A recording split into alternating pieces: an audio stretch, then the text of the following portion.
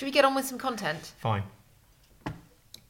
But you do. But if I'm going to talk to you, you have to go like this with your nose. Oh Or God! is it Why the do you other side? always pretend I've got a? I'm not pretending. Go and look in the mirror. Okay. Got a little bat in the cave. Well, you did it last week. You do it every because you've fucking always podcast. got I hate to have a bogey- bat in my throat.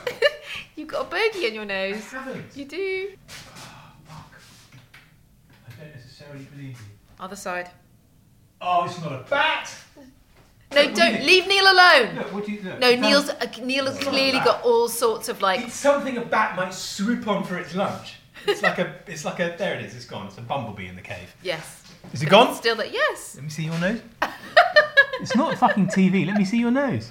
Oh, you got something between your teeth. Oh, you've got something on your arse. It must be more arse. Okay. Well, now we're laughing, so we can't do the serious subject. Yes, we can. Do you want to go straight to the serious subject? Yeah, let's do We it. talk about Martin Rowson's cartoon. Let's do it.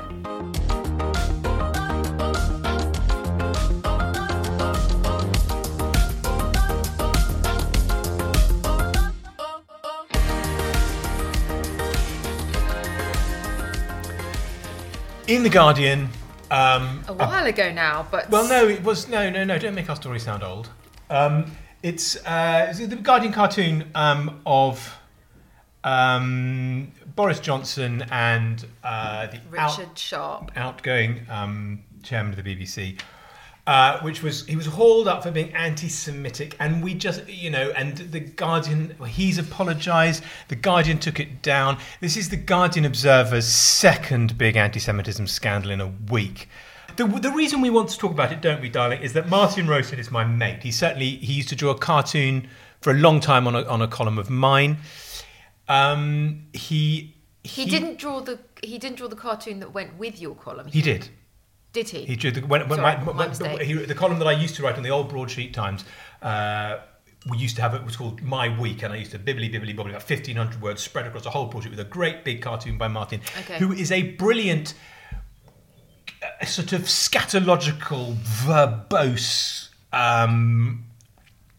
Armageddon-ish cartoonist of the Hogarthian 18th century style. Yeah. He fills his pictures with it. And his defence was, I fill my cartoons with pictures. They can be misread. I've thrown everything at the book. So the vampire squid, there's a lot, it's all been talked about. Yeah. But the fact that Sharp is carrying this box and it contains a vampire squid. Yes, vampire squid was used to describe Goldman Sachs by an article in Rolling Stone, but that was because Goldman Sachs is a Jewish company.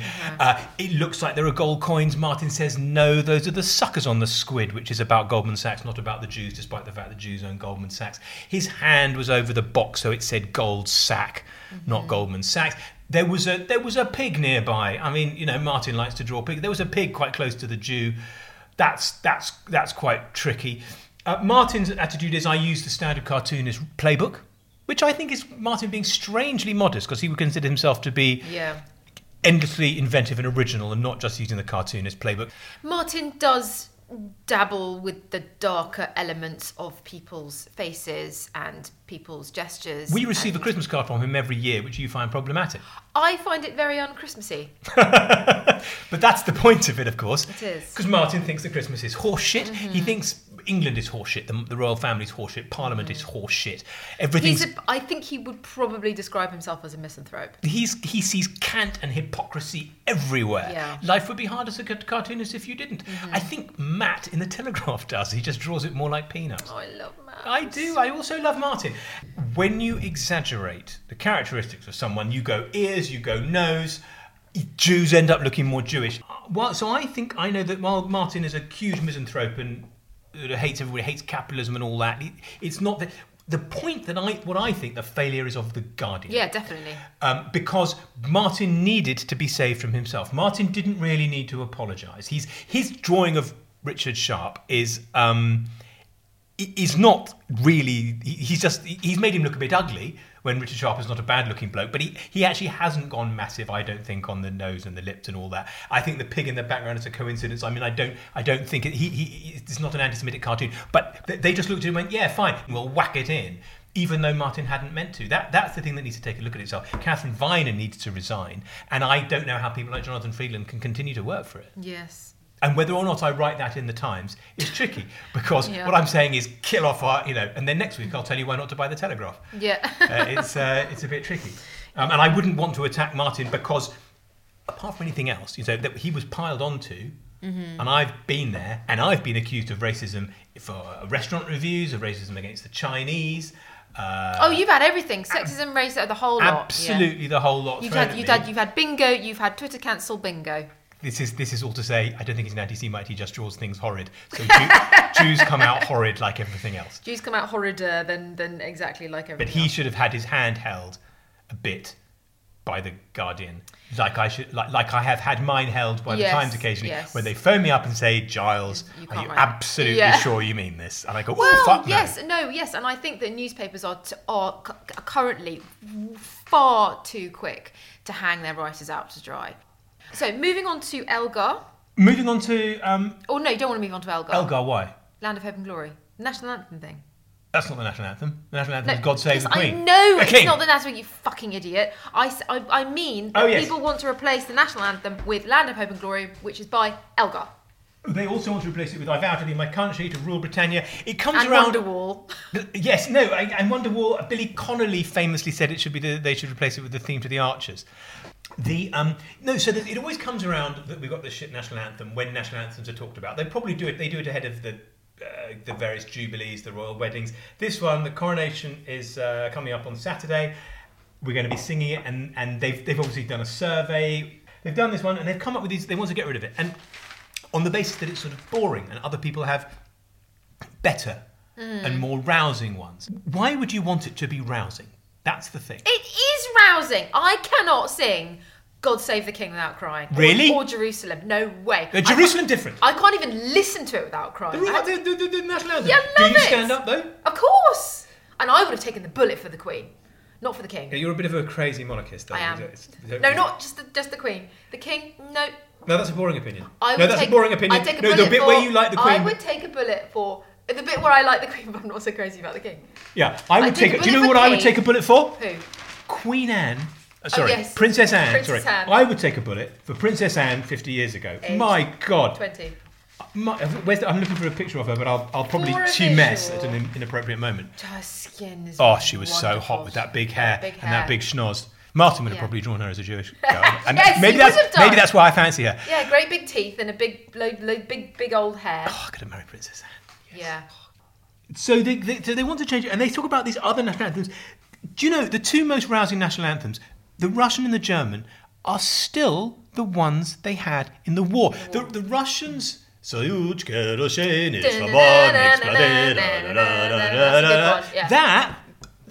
That was the communist national anthem. Under Yeltsin, they got rid of it. Putin's brought it back so they could sing this thing. Obviously. And the German one is they're just not allowed to. So it goes Deutschland, Deutschland, über alles in der Welt. Yeah. Juden raus. What does Juden raus mean? Something bad. Jews get out. Oh. In order to make your raus means out. Juden raus. In order to make your country Judenfrei, Raus. you have to get the Juden raus. Got it. So anyway, and the Germans have that tune, okay, but it no longer goes Deutschland, Deutschland über alles. It's something else, sort of wussy and green. Deutschland grows flowers. Do you think the Germans don't sing? If you look at the footballers' mouths, right. They all sing Deutschland, Deutschland über alles. Yeah. Those are two national anthems held up by people as more interesting with the blood of 50 million people on their hands. Uh-huh. Those were sung as they dug their own graves. And in the Russian case, it was the kulaks and the Ukrainians. They all. So that's what a national anthem is designed at its core to rouse nationalistic fervour, which we don't want to do anymore. No. Because that's a bit like racism. If you have a thing which goes, Britain's so great, fucking let's go and colonise people and enslave people and gas people, you don't want a song that does that. You want a song that puts you to sleep. Like the national anthem. There was a guy called into Times Radio to talk about this. One of the commenters or texted Times Radio when they were talking about it and said, it's a really middling anthem and we're a really middling country. It's exactly right, and it's never that sunny and it's never that wet, and we should just have we're food's okay but not that great. The royal family, you might as well have a national anthem which is just a bit middling. To add to just toss in my very, very boring opinion, you have got to be so careful when you change old stuff. You really do, because you just cause a civil war. So that's why it shouldn't be changed, because it will just be used as a proxy war between left and right as usual, and there's just no point. It's not a boring opinion, darling.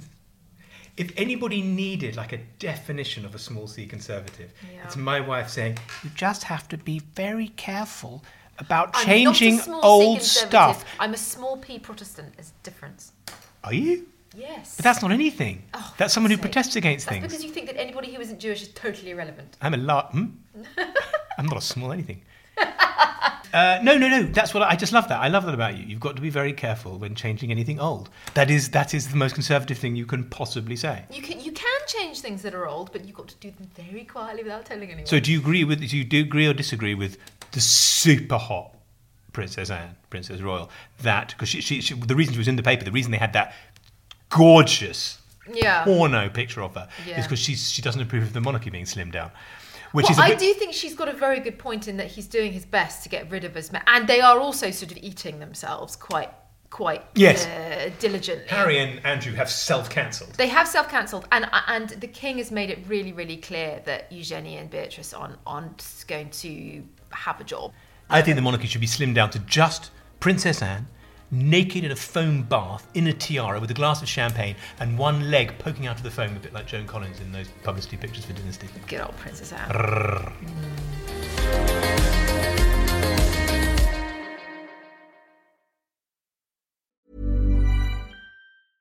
Selling a little or a lot? Shopify helps you do your thing however you cha-ching. Shopify is the global commerce platform that helps you sell at every stage of your business. From the launch your online shop stage to the first real-life store stage, all the way to the did we just hit a million orders stage.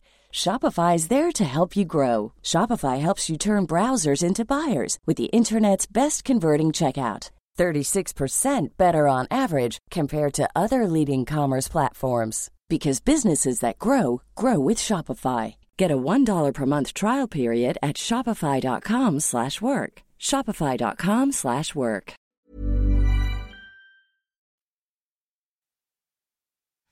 Moving on. Yes.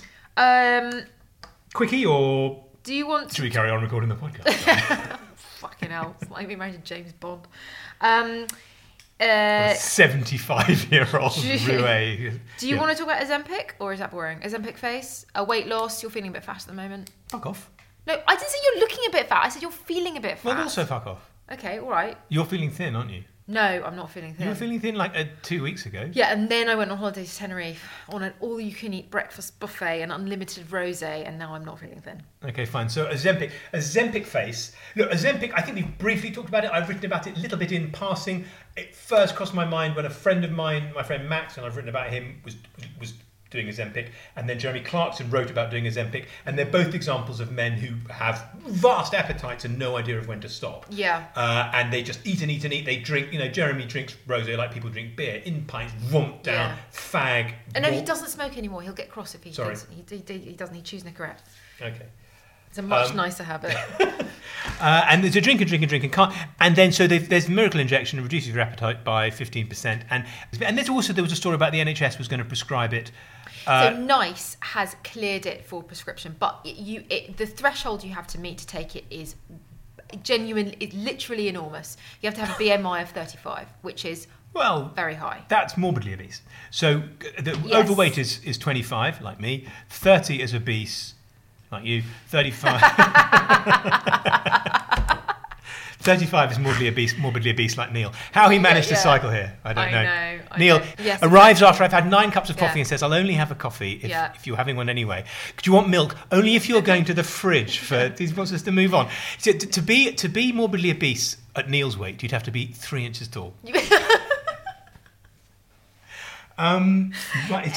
We see Neil and think we've got to lose weight. So it's in the news for 2 reasons. One is Ozempic face, which is particularly weight loss associated with Ozempic, really, rather than just generalised weight loss. Because right? we used to talk about Gym Face. We used to watch that show where the actor came back one season. He'd been really good looking, and he realised he was on the telly. He'd lost it, and he'd got Gym Face, and he got and just sucked in. So Gym Face and Ozempic face are different. Oh right. So Ozempic particularly makes sort of the bottom half of your face and your neck sag, quite dramatically. So there's a rise in the number of people seeking surgery for their Ozempic. How long have they been taking Ozempic? It's only been around for 6 months. They've already got saggy face. You can lose a lot of weight in 6 months on Ozempic, definitely. Or on semaglutide. Is this like the super fat people who get sort of massive angel wings and they have to have major surgery to... Well, no, I don't think it's them. I think this is people... Because you can't... If you are in the UK and you are taking semaglutide, which is the active ingredient of Ozempic, and Wegovy, which are the two different weight loss drugs that it's in, you're not getting... It's not prescribed by the NHS. You are buying it privately. Right. You're doing it privately. You're doing it off-label, as it's termed, and you are doing it because you just want to lose some weight. And so this is... And then the kind of... You haven't got the gumption to change your diet. Well, yeah, I mean, that... But the thing about the use of semaglutide, right, is... It has revealed you put on weight because you are eating too much. I've been looking into this for a different piece, and every single person I spoke to, and I've spoken to about 10 people who are taking semaglutide for weight loss, and they all have slightly disordered relationships with food due to their childhood or their parents or something like that. It is they're talking to me anonymously, and they just say, I just eat too much and I can't stop. So. And I read a Harvard paper about weight gain. And yes, there is a genetic marker for obesity or weight gain. But even if you have it, it doesn't therefore figure that you're going to be overweight. It's not a sure thing. It strikes me that yes, it's food deserts and UPF and food production. It is also psychological. So the Ozempic face means that if you lose weight, particularly on Ozempic, rather than just eating very differently and losing a lot of weight because you've changed your lifestyle, it particularly affects your neck and the lower part of your face. So you get this kind of particular sag. Anyway, so... Should I write about that? Do you want to write about Ozempic face? Is it worth it? Every single person I spoke to about semaglutide said it was worth it. I said, have you experienced Ozempic face? And they all said yes. And I said, was it worth it? And they all said, have you got any pictures of Ozempic face? No. I didn't ask them to send me pictures because they're all anonymous. So anyway, they all knew what I meant by Ozempic face, and they all said yes, and they all said we don't care. It's worth it. It's just, I mean, the world is. I mean, it's been quite scary looking into this. What's next? Food. There was a chicken story. I mean, we could just tack on that. I mean, I could write. There's a chicken story. There's a vote today about whether they're going to ban factory chicken farming. Barns the size of a football pitch with, I believe, 180,000 chickens in. Yeah. So each one has, apparently, I'm told it's less than, I'm holding up a piece of A4 paper, we all know what it is. That's the space that the chicken has to live in. And it means you can get a chicken out there which is, there was a phrase in the paper that once killed, plucked and wrapped in plastic can cost as little as £2.18. And you just think, killed, plucked and wrapped in plastic for £2.18. We don't eat it. No. But we accept. This is the brick wall you bang your head against. And if I make the argument, I know exactly what's coming back. We pay 12 quid at the bottom end for a chicken. You look at chickens that are poulet de Bresse and it's 27 quid. And you think, well, fuck, that's a lot of money. But for you can get organic free range, largish for 11 or 12 quid, and that's what you have to pay. We have it. We do it once a month. Yeah, but I don't think we need to defend it. We do it. We make a meal. It makes a second meal in the form of a curry, and it makes a stock. But so you're saying bourgeois middle class. If we do this, how are poor people going to think? And you go, yes, but at every point when we try to do something about the human food chain for reasons, the three big reasons for environmental, animal welfare or human health reasons, they go, oh yeah, but what about poor people? And the poor people, to use an us and them thing, which is obviously is a bit horrid, but I can't pretend to be poor, is that they are the one, that is where the obesity is. That people who believe they should be eating fried chicken 3 times a day because they've been advertised to by big food for 40 years and told that that's what their diet ought to be. And you can't do it because of that. So you have this circle back where they have to be given chickens. No, they don't. Yeah. No, they don't have to be given chickens. Well, no, but they don't, because it's making them very fat and ultimately killing them. Yes, exactly. And killing the chickens. And exactly. But it's a problem because it begins to look like a tax and this sort of a thing. Yeah. It's 1 billion chickens a year in this country that are eaten. It has become a problem, but it is also a problem with the solution, and we just eat round it, and we eat less chicken and we eat less meat all round. And we just... But then we cook, and it's easy for us. But yes, it's easy for me because cooking from scratch every day is massively time consuming. Yeah. Time I've got, but I understand that other people don't. But if I lived a life that other people live, where they work all day long and they get home and they've got half an hour to put dinner on the table for everybody, I'd be fat. 100% I'd be fat. I would. People's relationship with food is so mad. Well, I would just... the problem is I always come back to, yes, of course, fucking ban it. Yeah. People will not starve. All that will happen is they'll eat something different. And you keep banning the things until what people are eating is a diet of 70% pulses and grains and legumes and 30% protein. And then what will happen is that people will just be thinner and healthier and live longer. The National Health Service will have less of a burden on it. It will be easier to fund. And happy days, broad sunlit uplands. Yeah. But no, you have to legislate people to gigantic fatness, animals into pain and hell, and the land into irreparable damage. What's next? Okay. Mind reading tech? Yes. Who would want it? Like Twitter, but worse? Okay, so the story... the dawn of mind-reading machines brings fear for mental privacy. And this is what I really thought I could write a funny column about. Yeah. Clickbait would probably be National Anthem. And I could probably just rail at the National Anthem, and I think it would be good for clickbait. But about why the National Anthem should be shit, because we're a shit country. That would be the thing. But look, Tom Whipple writes, scientists have called for regulation to protect mental privacy after they showed it was possible to read people's thoughts using a brain scanner. Weirdly, they scanned people while they were listening to podcasts. In order to find it, and so that people listen to our podcast. Their brains were scanned. You scanned my brain while I was listening to a podcast. You just see a shopping list. I mean, so just birds going. Just birds, shopping lists. But it could look in any, and apparently it was. I don't. Sometimes it got the gist well. For instance, when the AI heard the speaker say, "I don't have my driver's license yet," one of the participants had their thought translated as, "She has not even started to learn to drive yet." So it can read your thoughts. The AI is coming that can read your thoughts and opinions now. Fucking hell. What did you think about the column? How would you do that? I wasn't sure, but I know that you would do it well. Oh, I thought this would be useful because I don't even know what I think.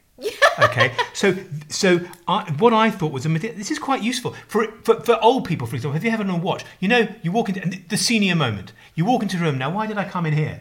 And you look at your watch, and it would tell you. It goes, I can't find my glasses, right? And so then you know why you've come into the room. I think I honestly think I think for a lot of people, if there was any sort of mind reading going on, you would just get blah blah blah blah. You just get a load of like fuzz.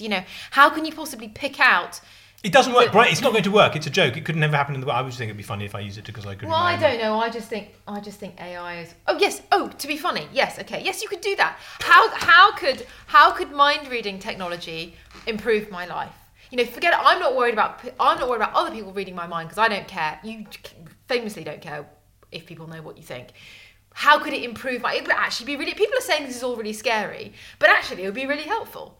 When I can't remember my PIN number or my password, I would just use my mind reading. It's being able to Google yourself. Google your own mind. Yeah, exactly. Google. You use me for that all the time. You just turn around and say, "What was that name of that restaurant that I liked with the funny plates?" And I go, blah, blah, Yeah.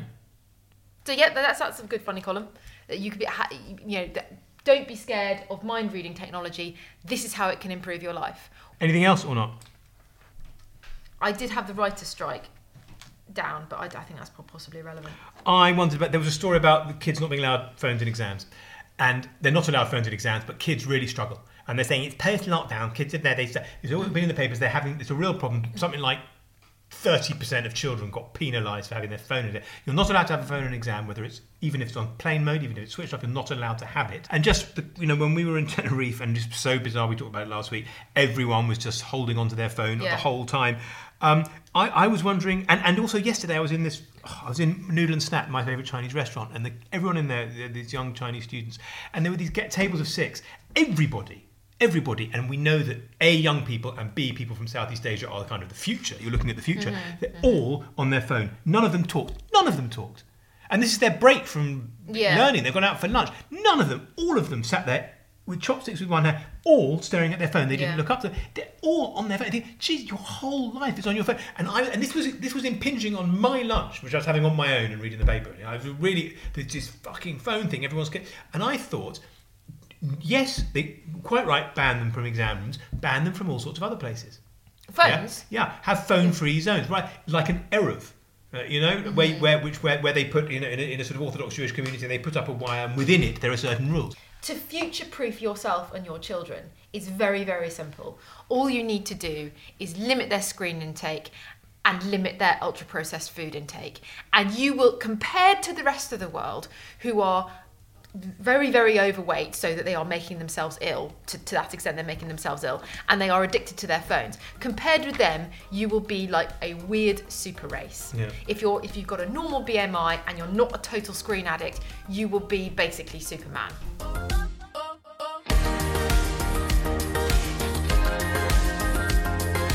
You've been listening to Giles Coren Has No Idea, with me, Giles Coren. And me, Esther Walker. To find out what I wrote about in the end, pick up a copy of the paper or treat yourselves to a digital subscription.